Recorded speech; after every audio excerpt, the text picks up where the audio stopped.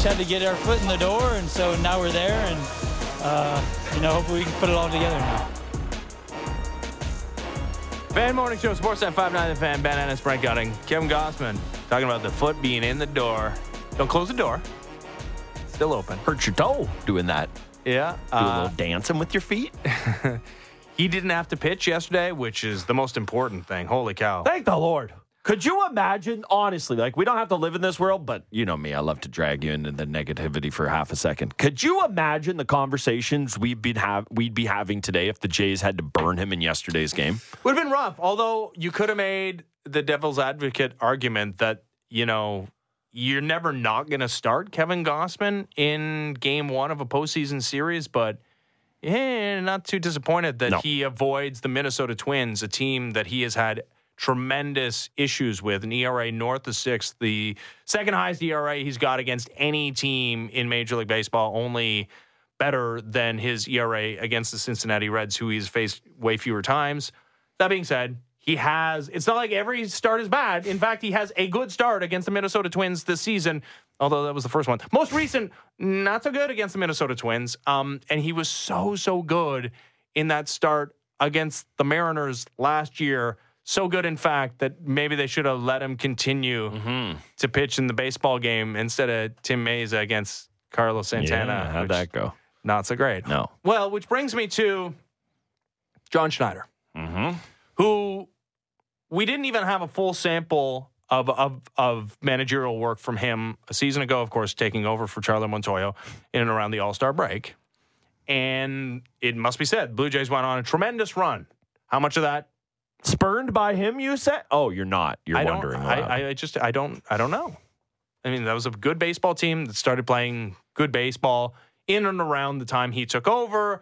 And clearly, if you hear explicitly the comments that came out of that Blue Jays clubhouse at the time, or you talk to people who know even more, that was a move that had to be made for multiple different reasons. So he's fine. I didn't anticipate his in-game managerial acumen being an issue at all. And even at the conclusion of game 2, where there were some curious bullpen decisions made, I was like, he'll learn from that. And no, this is a guy that knows what he's doing and is going to synthesize the analytics and the eye test and all. This is a great baseball man, couple of decades in the Blue Jays system. He's a winner. And he's a confident fella. And now as we get a bigger sample of regular season managerial decisions from John Schneider this year, and not all of them great, and so many of them under the microscope because the Blue Jays only play close games because they don't score and they pitch really well. But so what? That's life. And not all of them have worked out, and a lot of them have been kind of head scratchers. Yeah. Gotta say, if I'm going down my checklist of things that I'm most worried about, thinking could be an issue going into the postseason, I think the offense is number one and not scoring enough. 1,000%. Hey, it might be top 5, the manager, honestly. It's right there for criticism, the decisions that have been made. I hear what you're saying, and some people pointed this out of, there's a lot of decisions to second guess because this team seemingly is incapable of not playing any. Could you just blow somebody out once in a while? Could you just do that? No, apparently they can't. So every game is a close one. On the flip side of things, you would think then if you have more opportunity to make these decisions, they would get better and better as the year has gone on. And I don't know that that's been the case. Now, some of the decisions that he gets hammered for are completely playing the result. Sometimes he'll bring in a reliever and it'll make no sense. But there have been other times where he'll bring in a guy who has made sense. I think of Meza in a spot and in that Rangers series. And guess what? Meza got hit in a way that he shouldn't have. And that's not on John Schneider. That's on Meza. Now, that's just one example. So I think that you have to be careful of not panning every decision that doesn't work out as, classic Schneids. But there have been a lot of those. And it is the double-edged sword of building a great team, or in this case, a really great bullpen, is that when you have a lot of options, they become less and less obvious. No, that's it. It's not set it and forget No. it, right? Like, this is not a team that, hey, that's He's like a guy who just got a smoker in one of those apps. He's like, what if a little bit? And we know coaches in cities love working off one another. I pray he didn't talk to Sheldon Keefe, who's like, you tinker all the time. Just constantly tweak things every day. Well, it's not even one of those smokers that uses the pellets, right? And like you adjust on your phone. It's like one of the ones where you got to like actually throw like a in wood thing. Yeah. No, there's a lot of moving pieces on this Blue Jays team. And generally you get a team to the postseason, it's mostly like bullpen decisions. Yeah. Go back to last year's Blue Jays team. That offense was so good. And, okay, they were super right-handed. I get it. The right-handed hitters were amazing. That also wasn't the manager's fault, right? No, but the offense was not a problem despite them being super right-handed. There was no... Hey, they were right-handed. If you brought in a right-handed reliever, you weren't, pinch hitting Teoscar Hernandez for a lefty bat one because you didn't you had Kevin Biggio, but you weren't going to bring Kevin Biggio into a baseball. Last year's Biggio, not the rake that he is now. Yeah, there were no decisions to made pinch hitting wise. Generally, there were some obvious pinch running decisions to make, I would say, but I think there's less obvious pinch running decisions. There are some severe pinch hitting decisions that didn't need to be made with this team, especially if the Twins go to their one or their two lefties, one of their two lefties out of the bullpen late in the baseball game. And then this bullpen, I mean, Trevor Richards for a good portion of the season was somebody who you're like, oh, multiple innings in high leverage. That guy's so good. He has evolved to such a degree that he's obviously not somebody you want in leverage. And I think John Schneider is understanding that, considering he did pitch in the baseball game yesterday. It was all the lower leverage guys, and they should be indicative who got into that baseball game. But I'm not sure. And I don't know, because he has bosses to answer to, and there's clearly a game plan, and there's clearly numbers that he's looking at. We know the khakis have a say. I wonder how empowered he feels to make decisions like, hey, who's hot right now? Who looks good right now? And there's a point of diminishing returns on that, too, how much right? do you like that? It depends. And yes, am I playing the results of Kevin Gausman looked really good in game 2? How can you take him out of the baseball game? Where, he could have easily thrown a pitch to Carlos Santana, who would take Swatted him over the moon, yeah, but he didn't. Okay, he was not given that opportunity. I did think it was curious in the moment. But, how do you balance that? And do you trust this guy to balance it? Is there any balancing? I think Kevin Cash would tell you he doesn't balance it. No. What he does is he has the spreadsheet, and he has the odds, and he plays the odds. And if it doesn't work out, I can live with it because I got this team to the postseason despite the fact they lost maybe the best pitcher in the American League and the best position player, and I'm manager for life here. So, eat it. Yeah, I think there is definitely something to that, and it is the hardest thing in sports to quantify that aspect of it, right? As a manager, knowing his guys, knowing his team. The fact that Schneider, it's not a completely same team, but there are a lot of similar pieces here from last year, and you hope he has a better understanding of how to use them. A guy like Gausman, if it comes down to take him out or go to the pen, you hope he has a better understanding. You hope he has a better relationship than he would have had with Gausman at that point in time. Now, I think the other thing that will maybe save Schneider from himself, if we're worried about, just to put a fine point on it, him going to Richards too early in a game or something like that, is that all we ever hear is that postseason, there is no non-high leverage. Outside of blowouts, everything's high leverage. And I think that if you see Gausman get in a spot tomorrow where they need to bring in help for him, it's not going to be a Richards or something like that. They're probably going to go right to Swanson, honestly, maybe. Or if it's early enough in the game, maybe Hicks is the guy they go to there. I think that the urgency of playoff games and the second time around of it all can hopefully help John Schneider from some of those decisions that he has made in throughout this season this year. Yeah, and the deployment is different as far as when you use your high leverage relievers. You're right, the circle of trust it's Swanson, it's Hicks, it's Romano, and it's also, considering that you've added to that part of your team, the bullpen, whether it's Swanson via trade before the season, whether it's Hicks via trade during the season, shopping at the very top of the relief market, it's Jordan Romano carrying over, that you are, maybe you're not quite the 2016 Cleveland Guardians team, the Cleveland team that they had no starters. They had Corey Kluber And then they had, like, I don't know, some guys, and Ryan Merritt started a clinching game Shaking for them. in the boots. Yeah, but it didn't matter because the relievers that they could throw at you and that they could throw at you for multiple innings. Andrew Miller, during that little run there, he did it for Cleveland, he did it for the Red Sox. Like, he was a beast. And I just think that is the thing that I'm curious to see how much they unlock. And you've seen it with Hicks going for more than 2. You've seen it with Romano. Not that they want to go there. And that's the element I'm also curious about, is how much leash do those guys have? Not in terms of in and outing, but to go out for a second spot if needed there. Yeah, that's it, right? Like, if Gausman is all over the place, and I mentioned the stats in his 2 games against the Twins this season. One of them he only gave up 1 earned run. One of them he gave up 6 earned runs. But that in both of those outings, he was all over the place as far as walks are concerned. And clearly, like, the idea that the Twins are laying off the splitter is either weighing on his mind or it's playing itself out in these starts. And if he's got a lot of traffic on the base paths and it looks like he doesn't have it, are you thinking about, 6 outs for a multitude of different relievers? Are you thinking about, hey, 6 outs each from Jordan Hicks and Jordan Romano? Is that out of the question?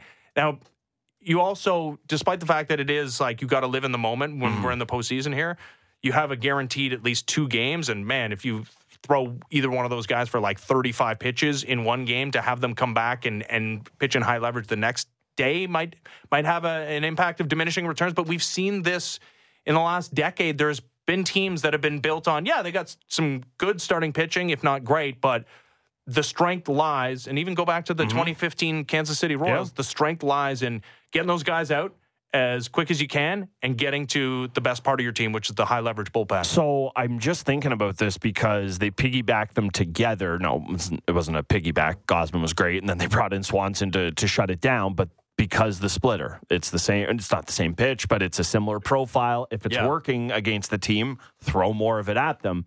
Does that change your opinion of how valuable Swanson is in this series? Now, obviously, he's a reliever. There'd be way less of a sample size. But if they prove the ability to stick to that game plan against Gausman, now easier to do that throughout the course of a start as opposed to in a higher leverage spot where you would imagine Swanson comes in. But not that he wouldn't have been third among those 3 on your super tight circle of trust there. But does it bump him not outside of it, but like on the periphery? Depending on how tomorrow looks? Well, but then I think of like who's the 4th guy in that circle of trust. And that's, hey, Jimmy Garcia's had moments where he's looked okay. And Genesis Cabrera, certainly when he arrived here from St. Louis, was impressive. But it does start to not go downhill, but you feel certainly less confident in a close baseball game with Jimmy Garcia on the mound than you do with Eric Swanson. You play this out perfectly, like the way John Schneider's like going to go to bed tonight dreaming about it playing out, is just Kevin Gausman's so good and gets you so deep into this baseball game, and you score so many runs that you save all your Jordan Hicks, Jordan Romano arms for game 2 in the series, where you've got maybe, and I think this is probably the betting favorite, Jose Barrios against his former team, which is going to be a nice little narrative too. Yes, just quickly on the Swanson thing, in 3 1/3 innings pitched against the Twins this year, he has given up no hits, 2 walks, and 7 strikeouts with a nice little ERA of 0. So I don't know that that's necessarily going to play, but it's definitely something to think about. And honestly, it's worth bringing up with Siddall when we talk to him in about 20 minutes here. Yeah, I also want to ask him about the mentality of this Blue Jays team playing on the road exclusively in this wild card round, because it's best 2 out of 3. All 3 potential games will be in Minnesota. The Blue Jays had all 3 potential games against the Mariners at home last season. It only took 2 because they lost.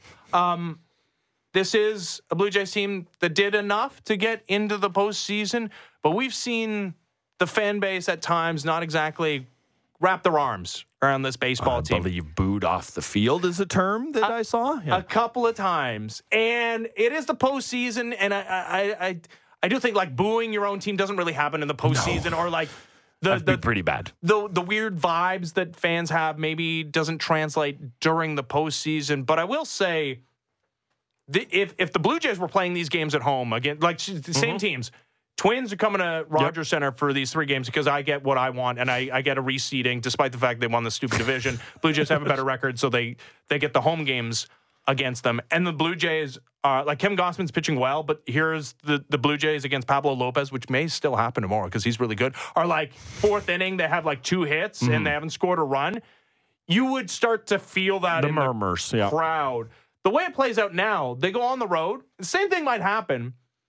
But it seems pretty clear to me in the sample that we have of this team playing at home with both their record and their offensive statistics at home that there might be something at play here as far as these players not feeling the most amount of comfort. And maybe that's vibes, but that on the road, that doesn't exist. The only time they're going to play home games during this postseason means that they've already accomplished something. And at that point, you've established emotional equity in the fan base. Yeah, and it'd be accomplishing something that this era of Jays has not done. And no, not just winning a game, but actually winning a round. I think that and again, I brought this point up a lot, but it does come up a lot at this time of year in baseball. It's not football. It's not hockey. It's not even basketball in terms of a raw sport. Yes, of course you love a home crowd if it can make another player nervous or whatever, but you don't necessarily want yourself super amped up. I mean, maybe for a Jordan Romano or a Jordan Hicks, that helps them, but over the course of a game, you want to try to stay within yourself. And then you just pointed out the sample size we've seen.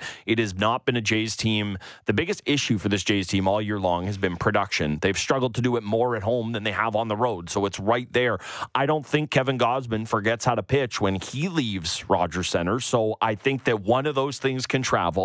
One of them only can travel and can't come home. So why wouldn't you want it on the road? I know people would want to have the moment, and you feel you can sleep in your own bed, and there's familiarity, and there's comfort, and there's all of that. But baseball players are so familiar and so comfortable not in their own bed because that's the life they lead. These aren't, I think sometimes when we think of teams going on the road, you think of it more like a hockey team or a basketball team where, they got to go in and their routines all thrown off. This is what baseball players do. They go into a city for 3 days, they set up shop in a hotel room, and then they get out of Dodge. It is completely normal, normal business for this Jays team. I don't know how this series is going to play out. I don't know if the Blue Jays are going to win tomorrow, but here's what I know, Brent. I know that this team doesn't perform that well at home. Mm-hmm. I know that this team did not perform very well against the American League East, despite the fact that they split the 6 games most recently against the Tampa Bay Rays. And I know they don't operate all that well when they're expected to win, when they're favorites, when they have the pressure of expectation. So now you've eliminated all of those things. You're on the road, you're not playing the American League East, and you're the underdog. Just quite factually, whether smart people believe you're going to win this series or not, those seem like 3 pretty good factors in your favor if you're judging over the sample of 162 games. Yeah, it is. And I think the other thing you would have liked to have seen is kind of the offense really, really hitting its stride. I think we need to kind of give up on that they vision. Scored a bunch of runs yesterday. Yeah. How dare you? They scored 8 yesterday, in a 12-8 loss, which we haven't talked about at all. Or Wes Parsons, thanks for your service. Hey, Cam Eden, they let you hold the bat. That was nice of them. You cannot read anything into yesterday's game. We all know what the wins are going to look like for this team, and that doesn't mean that there's not going to be a day where the bats get hot and they go put up some bunch of crooked numbers. That can happen. But the vast majority of wins that this Blue Jays team is going to get this postseason, and hey, maybe it's 0, maybe it's 8. Who knows how many it's going to be? It's going to come from whoever the starter is shoving, and then you're going to be able to scratch across a couple of runs, and your pen's going to lock it down. That's how it looks for a lot of teams, but you're really, really going to need it to look this way. So you just got to get prepared, get comfortable, and again, I know everyone wants the experience of the home game. It would be a tight, nervous, not 3 hours because I guess baseball games don't last that long, although we'll see with the playoffs if things... Pitch clock isn't going to change, though, so I don't see why it would change. You're right. Yeah, so we'll have quicker games, and I just think that everything from outside of a fan wanting to sit there and, hey, I want to see it, I want to be in the building, everything bodes better for the Jays with them being on the road. Yeah, so I think you're 100% right. The expectation that, hey, this Blue Jays offense is just going to show up at this point in the season, probably unreasonable. Very unreasonable. Expect that. That being said, there is of course a small part of me that's like, you know what?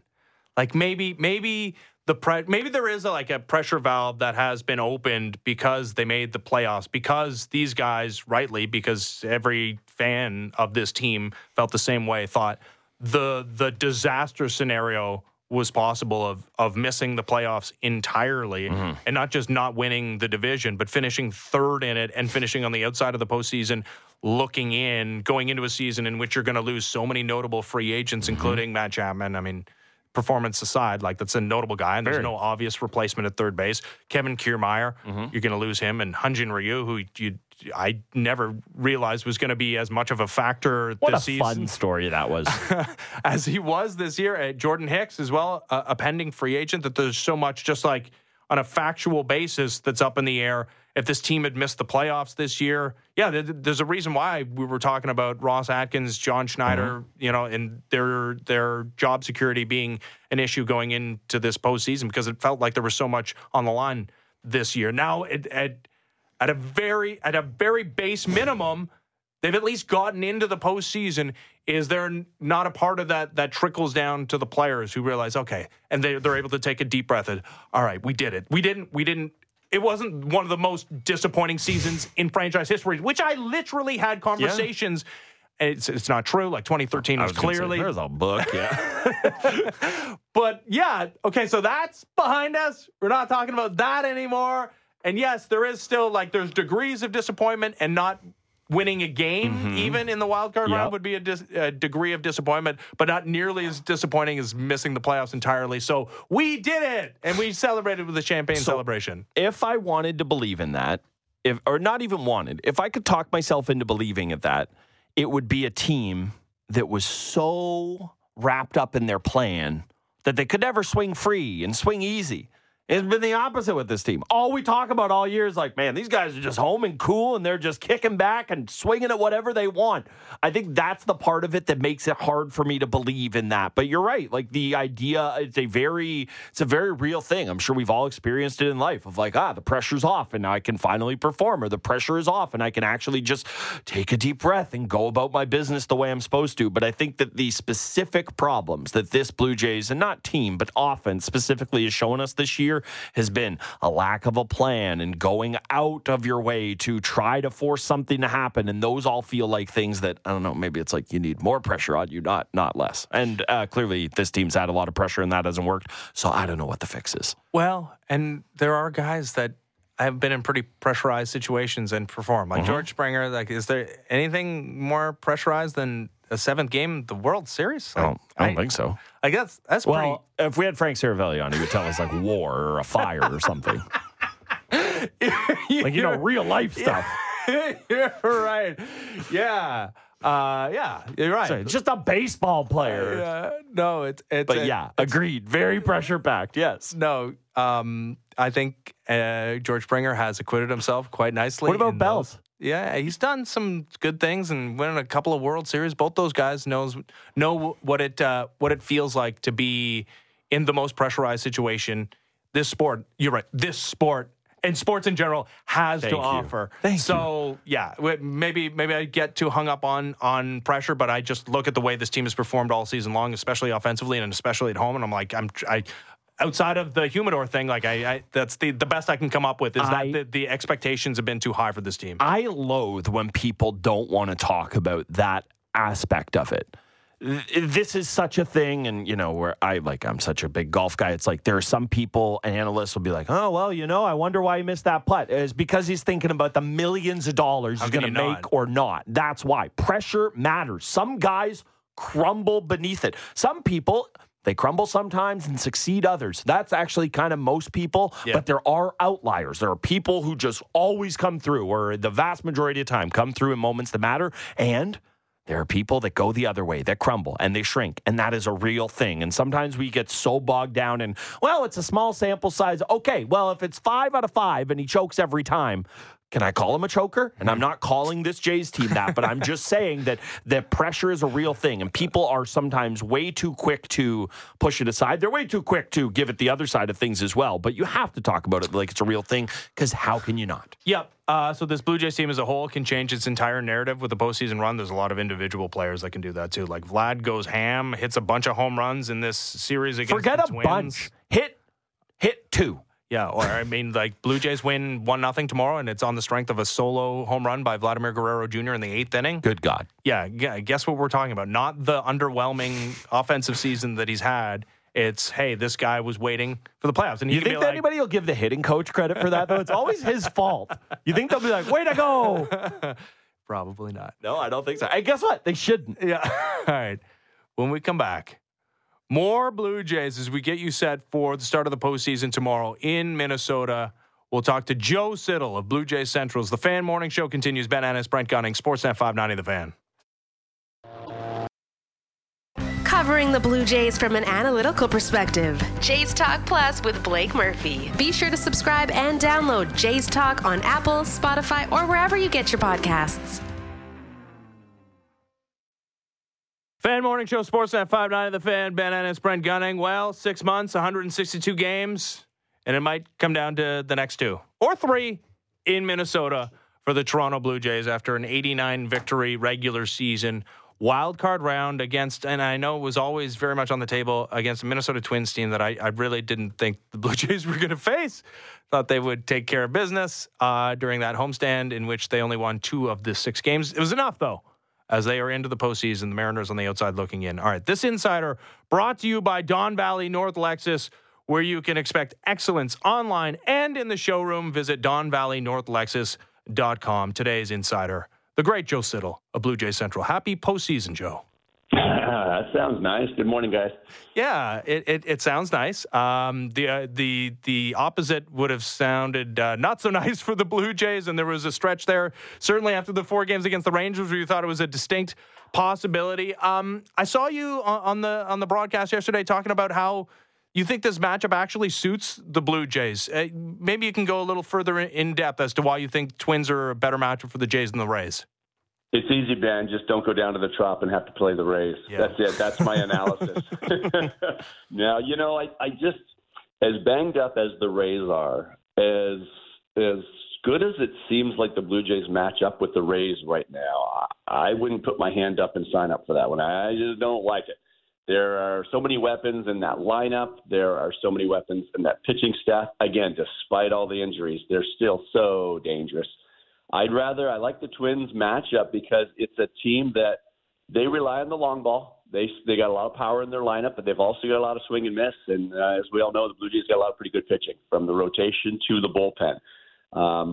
I'll take that matchup, and you say good pitching beats good hitting, and that's a saying. I know it's not true all of the time, but I will take it with a team that's a little bit. I don't want to call the Twins lineup one-dimensional, but they're kind of relying on the long ball, right?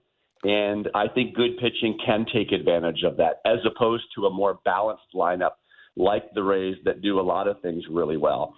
You might get some more chase from them and not as much contact, but they just still seem more dangerous in so many ways. And then pitching, Tyler Glasnow imploded last week against the Blue Jays, but I see him as that high velo guy that's with that big old curveball that's scary for this lineup. And then we saw it the other day when they lined up the relievers that they like to use. They're tough. Whereas the Twins, two good starting pitchers in Lopez and Sonny Gray. I get it. Lopez, you will deal with a little velo, and Gray is different. He's more of that kind of sinker, cutter, slider guy that's going to maneuver the zone. Very, very good, obviously. But they do have a bunch of power arms in the bullpen. But I like the ability, if this Blue Jays lineup can do something special this October, because they're going to have to, as I keep saying. This team will go as far as this lineup takes them, I think. They got to get to the starters, because when you win that 5-inning game, that's postseason baseball in a nutshell. And then John Schneider and Pete Walker get to deploy their relievers as they please, in the order they please, the matchups they want. You get to be the aggressor and put your foot on the pedal when you have that lead. So it's going to be a matter of who gets to the starters, and I like the Blue Jays lineup chances better against the Twins starters. Yeah, it's clearly the thing that is most up in the air about this Blue Jays team, right? You have a pretty good expectation of what you'll get from the pen. The starters have been really reliable. It's just the lineup that's been the question mark this year. I do want to stick with the starting pitching for a second, though, Joe. And, you see Kevin Gausman, he has been lights out this year, but he has struggled a bit against this Twins team. And, I go back to the last time he faced them, and if I'm remembering correctly, it was just a team that did a really good job of avoiding the splitter, not chasing it a ton. Now, that's easier said than done, I know, but how do you think Gausman and the Jays will maybe alter their plan a little bit? He is far from a one-dimensional pitcher in himself. It's not to say his splitter's his only weapon, but it is his biggest one. For a team that is showing an ability to stay away from it or spit on that pitch, how do you think Gausman and the Jays will potentially change the way he attacks the Twins tomorrow?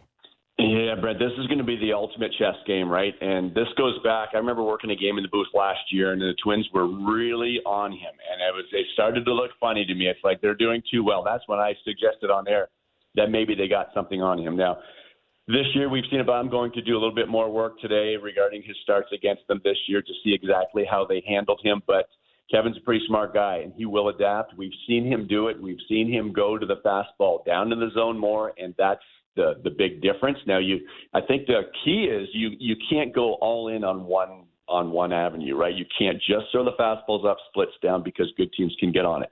So if a team like the Twins gets on that, we've seen Kevin make adjustments where he'll use the fastball down, and he's got such good ride on his fastball at the bottom of the zone. It really just carries the zone and doesn't kind of go down and miss that bottom of the zone very much. So hitters will have to honor it.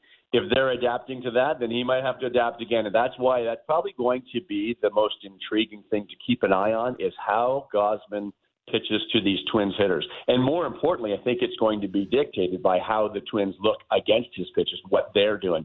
Because oftentimes, you don't necessarily need a radar gun. You watch hitters' swings, you watch hitters' approaches, and it really gives you a lot of information. And especially that first time through the lineup. Now, the problem with that is this isn't like experimenting here, because you could be down 4-0 that first time through the lineup. So they'll have to have the game plan in place, but you have to be ready to adapt and adjust on the fly. And I think that the intriguing thing will be to see exactly that, how these Twins hitters are approaching guys. Yeah, so he has one pretty good start against the Twins this season and one not-so-great start. But, yeah, both of them, he was kind of all over the place as far as walks are concerned. 5 walks in the 5 1/3 in his first start in Minnesota, in fact, and giving up just the 1 earned run, 8 strikeouts. And then the return engagement at Rogers Center, he gave up 6 earned runs on 7 hits, but also the 4 walks thing. And for his career, he's an ERA around the 6.5 region against the Twins, which is his second highest ERA against any team in Major League Baseball. So whether they actually have something on him, Joe, or not, I wonder how that can play mentally on a guy like Kevin Gausman, who has been around the block. And, this continues to happen. Like, even if there's actually nothing happening there and the Twins have just gotten lucky and guessed right so routinely, like, is there a mental element of him looking at that uniform and having some negative memories? Well, sure there is, but you just said it. This is a guy that's been around for a while, and I think we all know Kevin's personality now. He just kind of rock and rolls with the punches. And again, you're not putting up the numbers that he continues to put up without being able to adjust on the fly. He's done it. He knows he's had to do it. And I think he's got those 2 weapons that he can manipulate. We've seen the splitter do different things at times. Mostly it's got that kind of arm side run down away from those lefties that we'll see a lot. Other times, not so much away, but just down or whatever the case may be. But he can also at times try to get that thing to carry the zone a little bit, to stay at the bottom of the zone. Ultimately, he's trying to get you to swing at the one below the zone. But he can do a lot of different things too. So this is just sometimes it's best versus best, and that's probably the most fun watching a game like this with a guy like Gausman on the mound. And of course, for Blue Jays fans, you're hoping that he adapts and adjusts in the right manner. But it'll be a good challenge. But the part I still like about it is that if he can find that upper hand, and whatever that upper hand may be, it might be elevating the fastball more, it might be doing both. And I think that's probably going to be the answer. You just can't be one way. You have to use both. But it's so dangerous because this lineup can run into some. They don't have that 35 home run guy, but they got a ton of guys that have some power, and that should be intriguing to watch. Yeah, it's almost scarier that way, right? I mean, when it's the 135 homer guy in the middle of the lineup, you got to be really careful with him, and then you can exhale. But the way the Twins do it, a little different there. Not really a question, just a comment. One thing I was curious about, just with all the talk about Gausman's splitter and the Twins having success against it, I went and looked at Swanson's numbers this year, and he has been absolutely lights out. So I was a little curious if maybe how tomorrow went would tell us about Swanson's usage in the series, but he's been pretty good against them in a pretty limited sample size. In terms of the pen, we talked about it with the decisions Schneider is going to have to make here. Last time around, I mean, look, any game a baseball team loses, you're going to be able to go and find a couple of situations where you can second guess the manager by just playing the result. But, there were some questionable decisions made last time around. How much do you think he has kind of grown in that regard, just having a full year under his belt? And how much do you think a manager will have a say in the postseason in general? Well, I think he's going to have a lot of say, because the more I keep talking to John Schneider and talking to people around the team, I mean, they are prepared and then some, of course, with all of the information. But John's been adamant about the fact that there are times when he feels that something can, and I'm guessing one of those decisions would be using Romano in the eighth the other day and using Hicks as your closer. Like that. I don't know that as a fact, but I believe that's a coaching staff or Don Mattingly, Pete Walker, John Schneider talking together and saying, let's do this. I kind of snicker sometimes at all of the criticism, because I can guarantee you guys, if either one of you or me were the manager of a Major League Baseball team, all the moves you make can be scrutinized. This is a fascinating game in that regard, and most of it is regarding that. They've got all of the matchups they want, and I think a lot of times when we see moves now, obviously in the postseason it's going to be different because it's all hands on deck and everything's high leverage. But throughout the course of the season, man, there is so much going on with individuals, and we don't necessarily know if this guy's available. We don't know that he can go one inning, but he can't go back out there for whatever the reasons may be. But there are so many logistical things that go on throughout the course of the season that their hands are a little bit tied. I feel like the more I see things like questions maybe that I might have when I ask them the next day, I'll be honest with you, 9 times out of 10, it's like a pretty good answer and a reason why they did something the day before, because we don't have the luxury to be down there post game. But I'm probably less so in that regard. Now, if you don't think he's still thinking about taking Kevin Gausman out of that game last year against Seattle, you got nothing coming. Like that stuff, I think would change this year, and that's maybe where you grow as a manager. Maybe that's where you don't lean on all the quote matchups and exactly getting this guy into the game because this is his slot. I think a year ago helped a ton, and it's going to help John Schneider grow as a manager. And I think this year, despite the matchup that might be in front of him, he's also going to know what his guy's doing out there and what the guy's name is, and especially when it's Kevin Gausman. I think he'll get that extra rope this year. Yeah, it's just like not a one-size-fits-all approach is the way I feel like it's gone in Major League Baseball, that you have the game plan and you play it out no matter what your eyeballs are telling you, and you shouldn't go too much one side or the other. But it does feel like, yeah, managers tend to do the Kevin Cash thing and play it by the numbers, and probably what John Schneider was doing a season ago. You mentioned it Saturday was kind of eye-opening in a very important baseball game that we thought may have decided the Blue Jays in the postseason or not. Turns out Mariners lost that night anyway, so it was irrelevant. But that we saw Jordan Romano pitch in a tie game, granted, in the 8th, and Jordan Hicks in the 9th, and then again in the 10th, and almost get out of the mess of his own making, walking Raimel Tapia. But a couple of 2-out base hits end up winning the game for the Rays. Like, do you think, Joe, like put on your prognosticator's hat? Is an unfair position to put you in, especially before we've actually heard from John Schneider before this series, and he will have a media availability in which I'm sure he's going to be asked this question. Save situation tomorrow. Who's getting the ball? I said it post-game, and I'll say it again. I think Jordan Romano's getting the ball for a save in Game 1 if it comes to that. I think that move that they made on Saturday was awesome. I love the fact that they went to that extreme to do that to your closer who's been scuffling a little bit. You give him the inning before, and that was a message right there, right? I mean, we saw it on the TV screens. We saw Romano warming up, and that to me was like, whoa, that's interesting. Mm-hmm. So that was that quote. I don't want to call it the demotion for the day, but that was a changing of the guard right there. But how about Jordan coming in and firing some pretty good fastballs? Just looked pretty darn good. Did give up the double, but looked pretty darn good. Sometimes you just need that one to get the wheels back on the track, you know? And I feel when Hicks came in, he gave it up in the second inning, in fairness, right? And we know that I don't think that's the Blue Jays' first choice to bring him back out for a second inning despite the fact that I know he did that when he came in the trade, he can give you more than 3 outs and all, but I got the feeling that they don't want to do that if they don't have to. So therefore, going with Romano, they had Hicks to go the extra if they needed, but I feel that was almost a little bit of an audition and Jordan showed them that I'm back.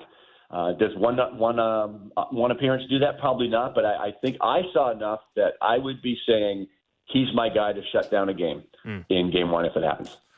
The other curious decisions that I'll be watching will be, well, one, who starts at second base, but I think it's pretty much a no-brainer the way Kevin Biggio's played the second half of the season, that he's going to start at second base and Whit Merrifield's going to be a bat off the bench. But to that point, the Twins, I imagine, are going to have 2 lefties in the bullpen, including a guy with a great name, Cody Funderburk, alongside Caleb Thielbar. So they're going to play matchups late in games, I imagine, Joe, whether that's against Kevin Biggio, whether that's against Kevin Kiermaier, whether that's against Dalton Varsho or Brandon Belt, as the Blue Jays, I think, are going to roll out 4 lefties, at least in Game 1 of this series.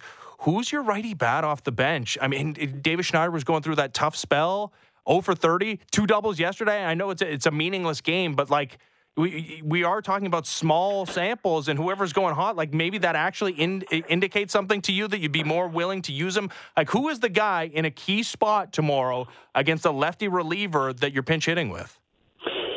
Yeah, I still think it's Schneider, just because of the danger, the threat that he presents. It's been a struggle for him. It was nice to get back at it a little bit yesterday for him, but I still think, with the threat that he presents, he's my guy. Now, the other thing is you have to be very careful because you don't want to do it too early either. And I think if it's a key situation, it could be the 5th, could be the 6th, could be the 7th. You have to be careful because if that lineup's coming back around, you don't want to put a Merrifield in there, and then you get Duran later on, maybe trying to close the game out. Because Kevin's held his own very well, of course, against lefties. And I think Kiermaier can do the same. Like, those are the guys, Varsho, depends on the score, right? If it's tied, you want to keep his defense in there. So those are a lot of other things that you're considering, not just the fact that they're bringing in a lefty. So I think it would take a lot for me to pinch hit for one of those guys. And what's a lot? A lot's probably being down in the 7th, 8th inning, and you have to give your best chance. Because the other thing is, you're pinch hitting a Merrifield or you're pinch hitting a Schneider or those types of guys. I mean, yes, Schneider's a threat, but at the same time, there's a lot of swing and miss going on there too, right? So you've got to consider all the other options. And is it that much of an upgrade to take one of those guys out of the game? Because you certainly, ideally, against Duran late or Pagan, whoever is in for the Twins, you want your Belts and Biggios and those guys. So I think they'll be very cautious in pinch hitting, but I do think Schneider is that bat because of the threat he presents. The other thing that's going to be interesting is how Cam Eden is deployed, who I'm assuming is going to be on the roster. I don't think he would have been called up if he's not going to be there. And that's a smart use of a roster spot, especially in a wild card round where you still get a full roster and you can change it the next series and you're only playing a maximum of 3 games. Obviously, you're going to lean more on the bench players than you are on relief arms, I think. We almost got to see him attempt his first stolen base yesterday, Joe. I would have loved to have seen it. How much can we project the minor league success at stealing base to the major league level?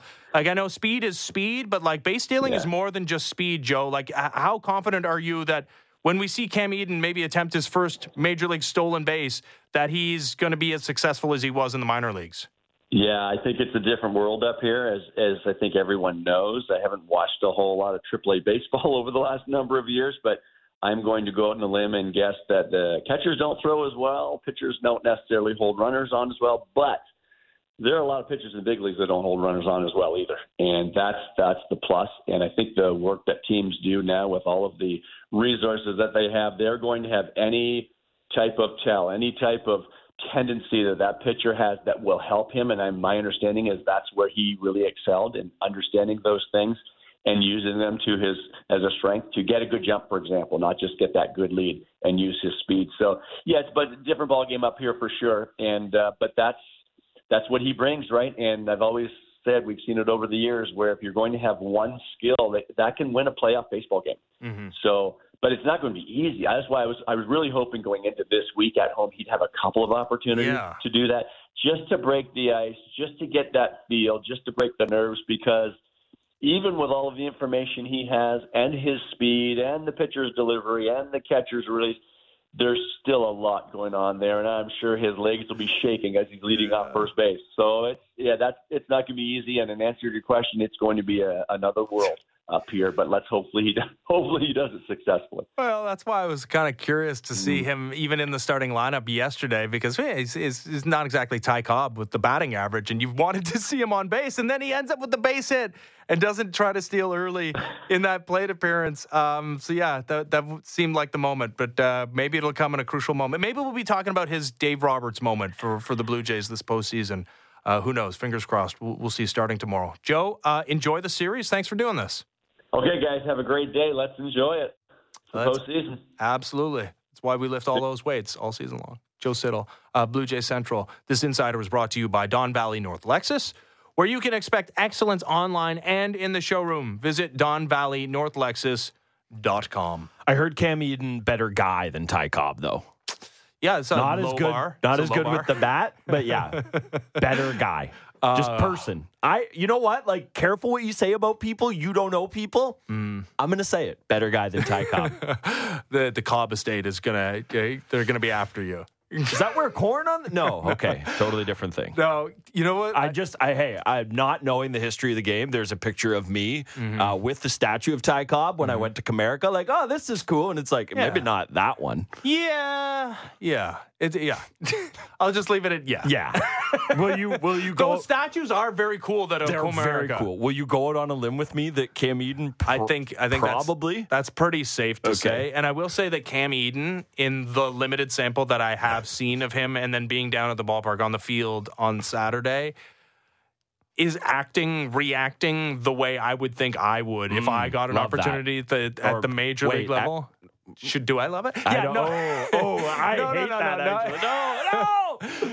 No. I want somebody to at least show that they're excited about the moment and that it feels like a dream fulfilled being at the major league level for a guy that no guarantee, and who knows how the career pans out. Joe's right to talk about being a valuable skill. For sure. And there's a defensive quality to Cam Eden that we haven't seen either, and we're unlikely to see considering the defense. Yeah, Kevin Kiermaier, pretty good. Although you never know, like if he's pinch running for like a George Springer, could we see him in the outfield? I suppose the possibility exists, but this guy I think understands how special it is that he ended up in this organization, had this type of season, stealing bases, is up in a postseason series. Again, we don't know the finality of the roster decisions, but it would be insane to imagine that they called him up and he's not on the postseason roster. We probably won't have them tomorrow either. Apparently 10 a.m. is the deadline, and these things don't typically come out much before the deadline, so I don't know that we'll have them even before the game. Jerks. Yeah. Why don't they think about us? And not that I don't love you, Ben. I just don't know that I would have you having the exact demeanor I would want to go swipe a bag in the bottom of 9, or I guess not bottom, top of 9. Yeah, no, that's fair.